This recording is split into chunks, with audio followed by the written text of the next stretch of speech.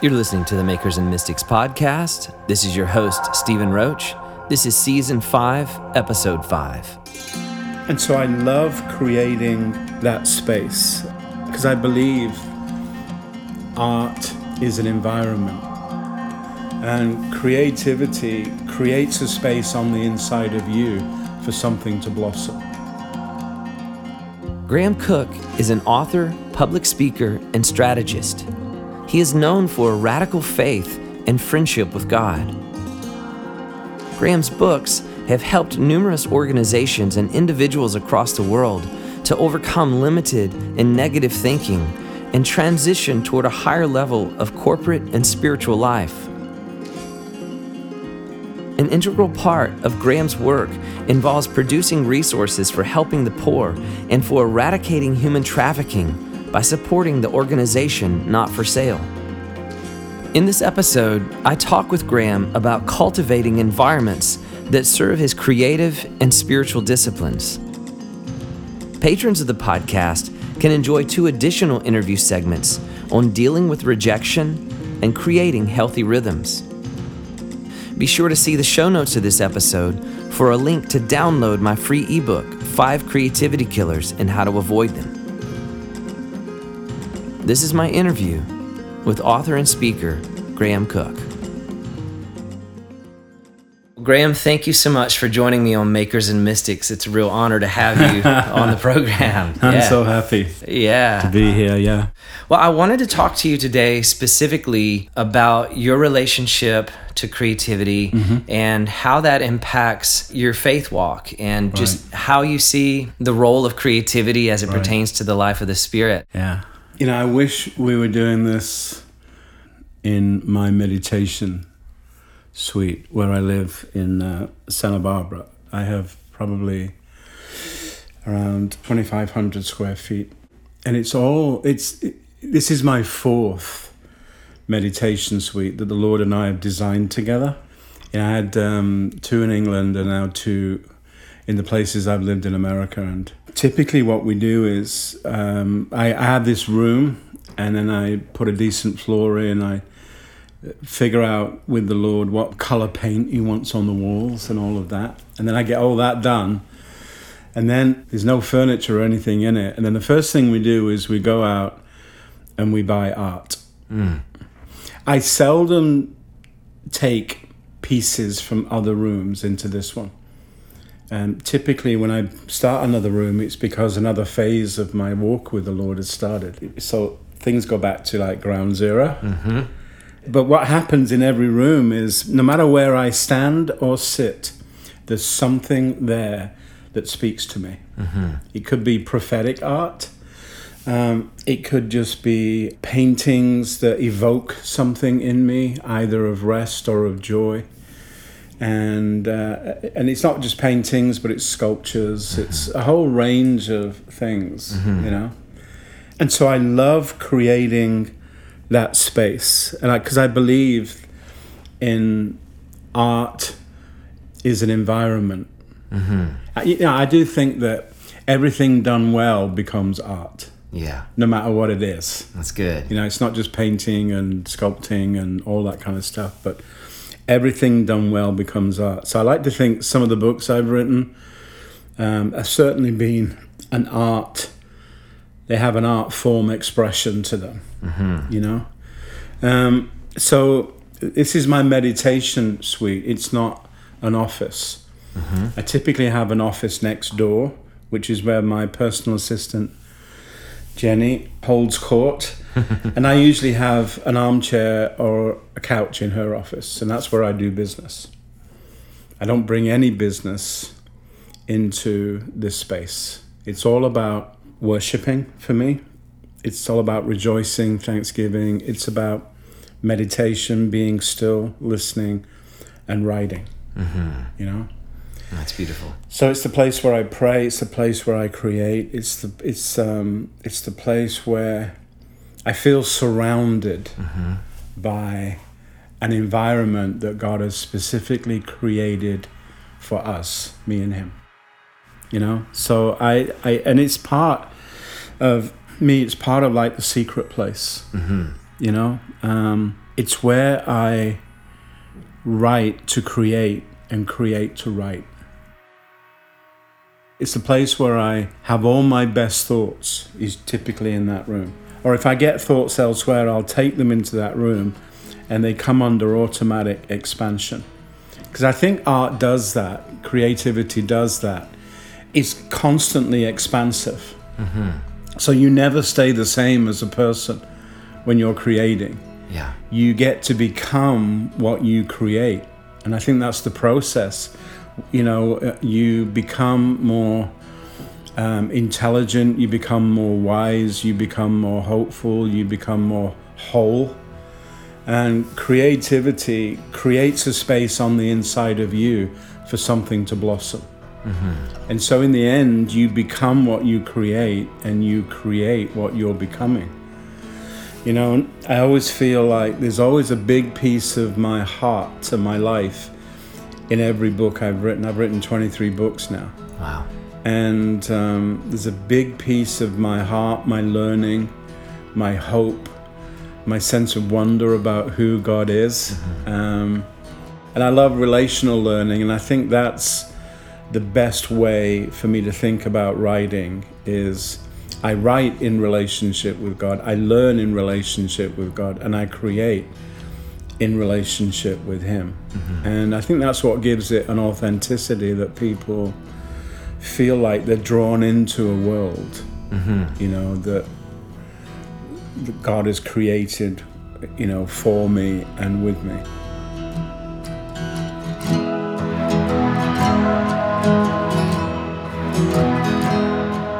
I love the fact too that our identity is our art before God. What God is making us into, our identity and our calling mesh together, become the place where we are God's workmanship.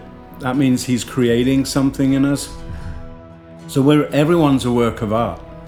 So I want to make sure in my messages I get that across to people. This is not about survival. It's not just about you overcoming. It's about you becoming like Him.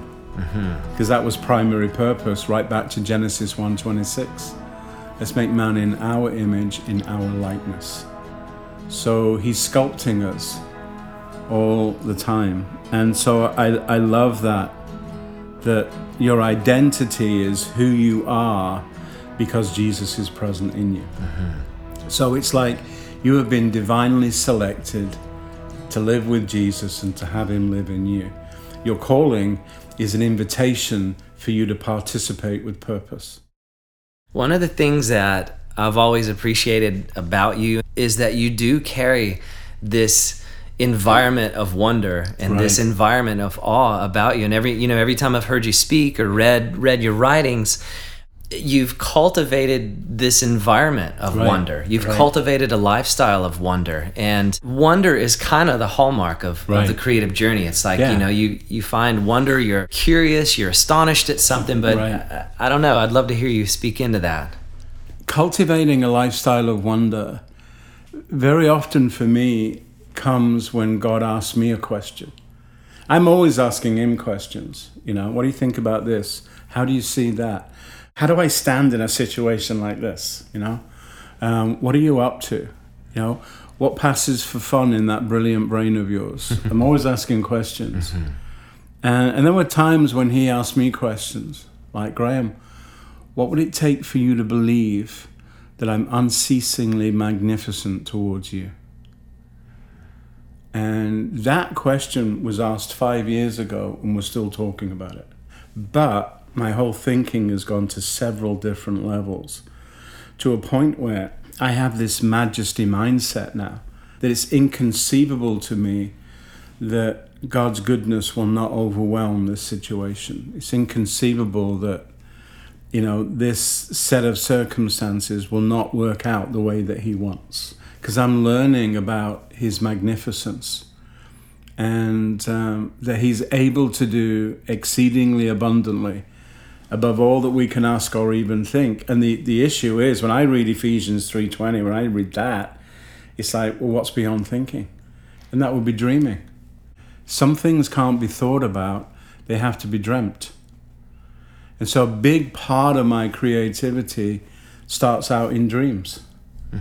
I think I must have had a couple of hundred dreams in my life that have been significant, that have been life-changing, where I've had encounters with the Lord and they've led down certain roads, and often may have led to talks or conferences or books, you know. So and they're always unexpected, but I have series of dreams where I'm always in the same location, and the Lord comes in and we spend time and we chat, and then in the morning and then suddenly I don't even know when the dream is over. I just wake up in the morning, but I wake up with perfect recall for like 2 hours. So I have to get down and sit down and write everything down. And that's how my talks and my books start. And that's where my wonder comes from, is just being in his space. Yeah. I love it when he's in mine, but I love it when I get an invite into his. So it seems like your creative process is more in that environment and that hidden place, and so what you do in public is an overflow of what you've cultivated in secret. Yeah. The Lord and I have an artistic expression for overcoming problems that are devastating, potentially, you know. And I learned it when I was starting out in ministry. I had this business as a landscape designer and builder. And I would build maintenance-free gardens for professional people. You know, charge them an arm and a leg because they could afford it. But they would have a big yard, and I would guarantee that it would take 15 minutes work to keep that yard up a week. So that meant they could come home from work and enjoy that whole thing, you know. And I remember I got this request to go see this guy, and he's got like 2 acres, and like a third of it is... he has an underground stream that is making the ground waterlogged. And he's had 4 drainage companies come in and put different drainage systems, and nothing has worked. And so he's finding out, can anybody help me here? And some people say, well, there is this designer, maybe he's got some ideas. So anyway, I get this phone call and I come, and he's mad. He's spent over £100,000, and this is like 30 years ago, and he's mad as anything, you know. And he said, so what are you going to do? Another drainage system, I suppose. And I said, I don't know. I said, I'm probably just going to look, and then I'm going to go away and pray about it. And he went, what the F? Because it wasn't the answer he was expecting. Right. I said, well, you know, if you've got a problem here, you need the creator to come in and, you know... And he went, man, you're blank, blank weird. I said, well, I'll only be weird if it doesn't work. Right? Yeah. So I went away and I prayed about it. And this is what I felt the Lord say to me, Graham, if you can't change something, you need to make a feature out of it. So I'm going, okay, grasshopper, what does that mean? Yeah. And it was, well, what can't we change? We can't change the fact there's an underground stream. So if water's the problem, why don't we make water the solution? So I built him a water garden. Wow. You know? Wow. And so I came in and he said, what did the big fella say? And I said, well, he'd said to me, Graham, if you can't change something, make a feature out of it. He said, what the blank does that mean? I said, well, water's the issue here. You can't change the fact you've got an underground stream. And we can't drain it because it'll just keep coming back. So I'm going to make you a water garden. How much is that going to cost me? I said, it'll cost a fair bit, but here's the thing. It will add value to your house. So I built it. You know, I put a huge pond in there created an island in the middle, sunk loads of rocks, created an island, built a bridge over there, lily pads, all that kinds of stuff. And it was stunning. And so he throws this huge party. He gets the realtor to come in and reappraise the house. And just that feature put a value on the house that covered all the drainage bills and what I spent. Wow. So now he's in profit. Yeah. And so he has all his friends come, and of course I have to come, and I ended up getting loads of work out of it. That's amazing. But just that creativity, if you can't change something, make a feature out of it. I love that. That's good. When I moved into my last office, it was 2 offices next door to each other, and so I wanted to knock down the wall and create one big space. But then we found that 1/3 of the wall was load bearing, which is really disappointing to me. Sure, yeah. Because I wanted the big open space, and now I've got this wall. And so I said, okay, Lord, can't change that, it's load bearing. How do we make a feature out of it? And I got a friend of mine who's a master carpenter, and he got this cherry wood with a live edge, and he built a bookcase that went on 3 sides, and it was all freestanding. It wasn't attached to the wall, and I turned that problem into a work of art. Wow. But here's the best thing too, is I have all my manuscripts and notes and things like that, and they were all in the white kind of cardboard Staples boxes. And I thought, I can't put those in the bookcase. So I had a friend of mine take those white boxes, cover them in leather with a leather lid, and on the inside we put linen.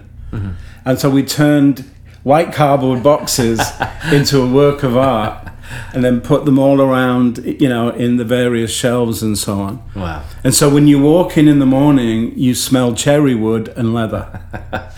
And it's become a focal point. Almost everybody in the building has been in my office to see this thing. That's great. Because it's a total work of art. Wow. If you can't change something, God's going to make a feature out of it.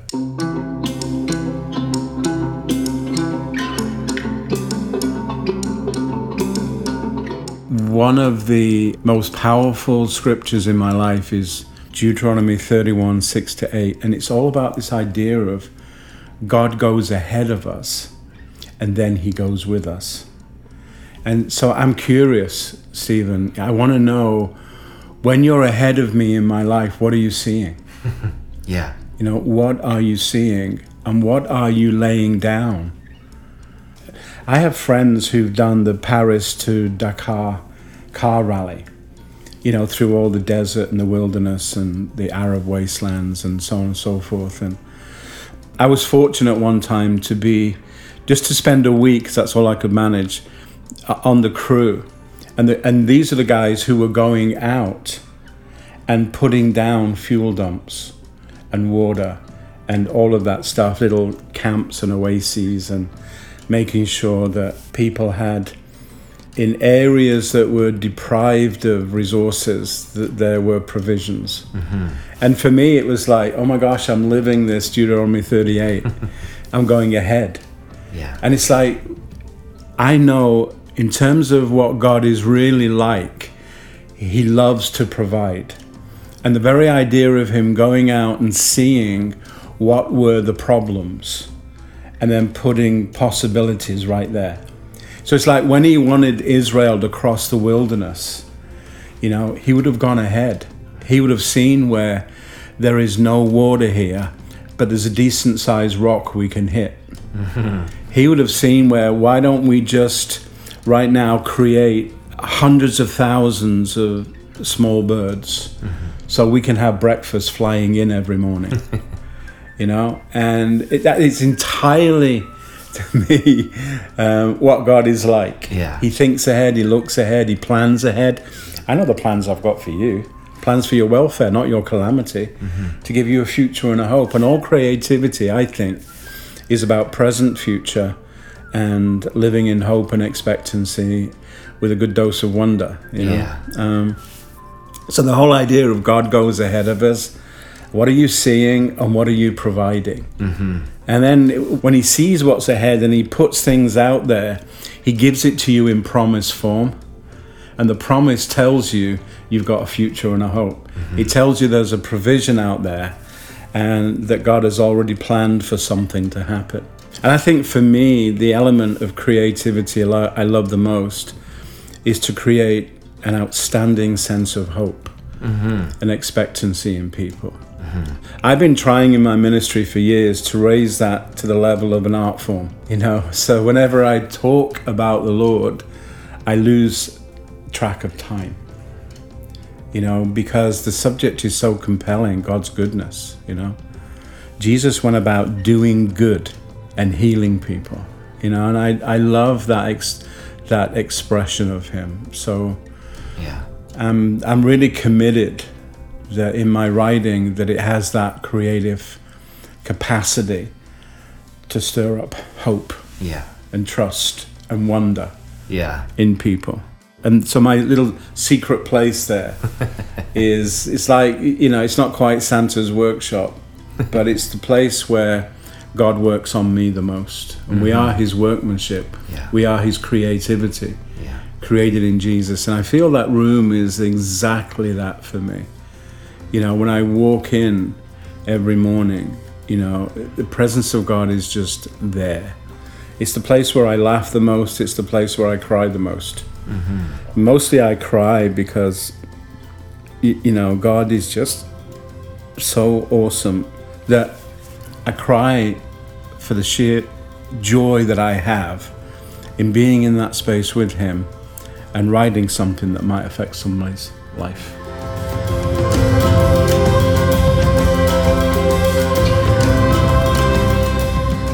It seems to me that you've cultivated such an intimacy with Jesus, Right. and you've taken him at what he says. I mean, it's when I listen to you talk, it's like the words of Jesus they're simple. Yeah.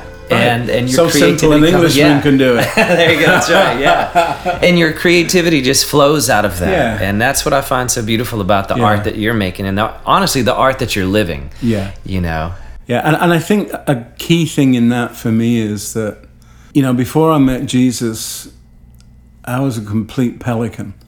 And in the process of knowing him and being loved by him and getting to love him, one of my requests of God was, I want my innocence back. I want to be innocent in the way that I approach people. And what's fascinating to me is, people in the world would use the word naive. But the original meaning of the word naive was pure and innocent, not given to trickery. And then it's been negativized into, oh, you're a Burke, you're a complete idiot, you just don't know which end is up kind of thing, You're insubstantial and all of that. But I think I want to be innocent because I have no plans to be angry. I'm angry about some issues. I don't like the whole immigration thing. I hate, with a passion, sexual slavery. So there are causes that I fight for. Yeah. As my way of dealing with the anger I feel about that is to try and rescue as many people as possible. But honestly, I'm still saying to the Lord, don't forget, Lord, I want to be innocent, and that to me means that it's a little Forrest Gumpy, things go over your head. Yeah. Yeah. And I want that. I want to be in a place where I don't notice. Yeah. The Bible says that love doesn't recognize when others do it wrong. That's a goal in my life. I don't want to recognize it. I don't want to have the internal capacity to hear negativity, even if it's not there. Yeah. Some people do that. If you're not fulsome in your praise and you don't like it, I don't want to think like that. Yeah. Yeah. I'd feel like for me, I want to be in a place where I don't recognize when someone's just dissed me. It's like it goes straight over my head. Yeah. So that's a goal. Yeah. There's a particular childlikeness to what you're saying. Yeah, And a particular totally. playfulness, and I just go back to those words when, Jesus talks about childlikeness, Right. and that's the way we enter the kingdom. And even in talking about the creative process, childlikeness in play Right. is a hallmark of creativity. And, Totally. It's a valuable life trait, Yeah. I think. Well, it seems to me, and even when I look at your life and your message and your books, that, you know, God is a creator. Right. And when we get close to him, we Right. can't help but have that rub off. Right. And, you know, and so, Yeah. but Graham, I really appreciate you, and I thank you for taking Thank the time you. to talk with us on Makers and Mystics. Yeah. No, it's cool. I love it. It's been a really nice conversation. Awesome. And of course, I'm blaming God for all the good stuff. That's right. Anything else, I'll take responsibility for. But That's good. That's good. Thank you for listening to the Makers and Mystics podcast. Music for this episode is provided by Aaron Strumpel. You can find links to Aaron's music as well as links to Graham Cook and to join the Makers and Mystics Creative Collective in the show notes of this episode. This podcast is made possible by the generosity of listeners like yourself. Please consider supporting these conversations by visiting us at makersandmystics.com. We'll see you next week with another artist profile episode.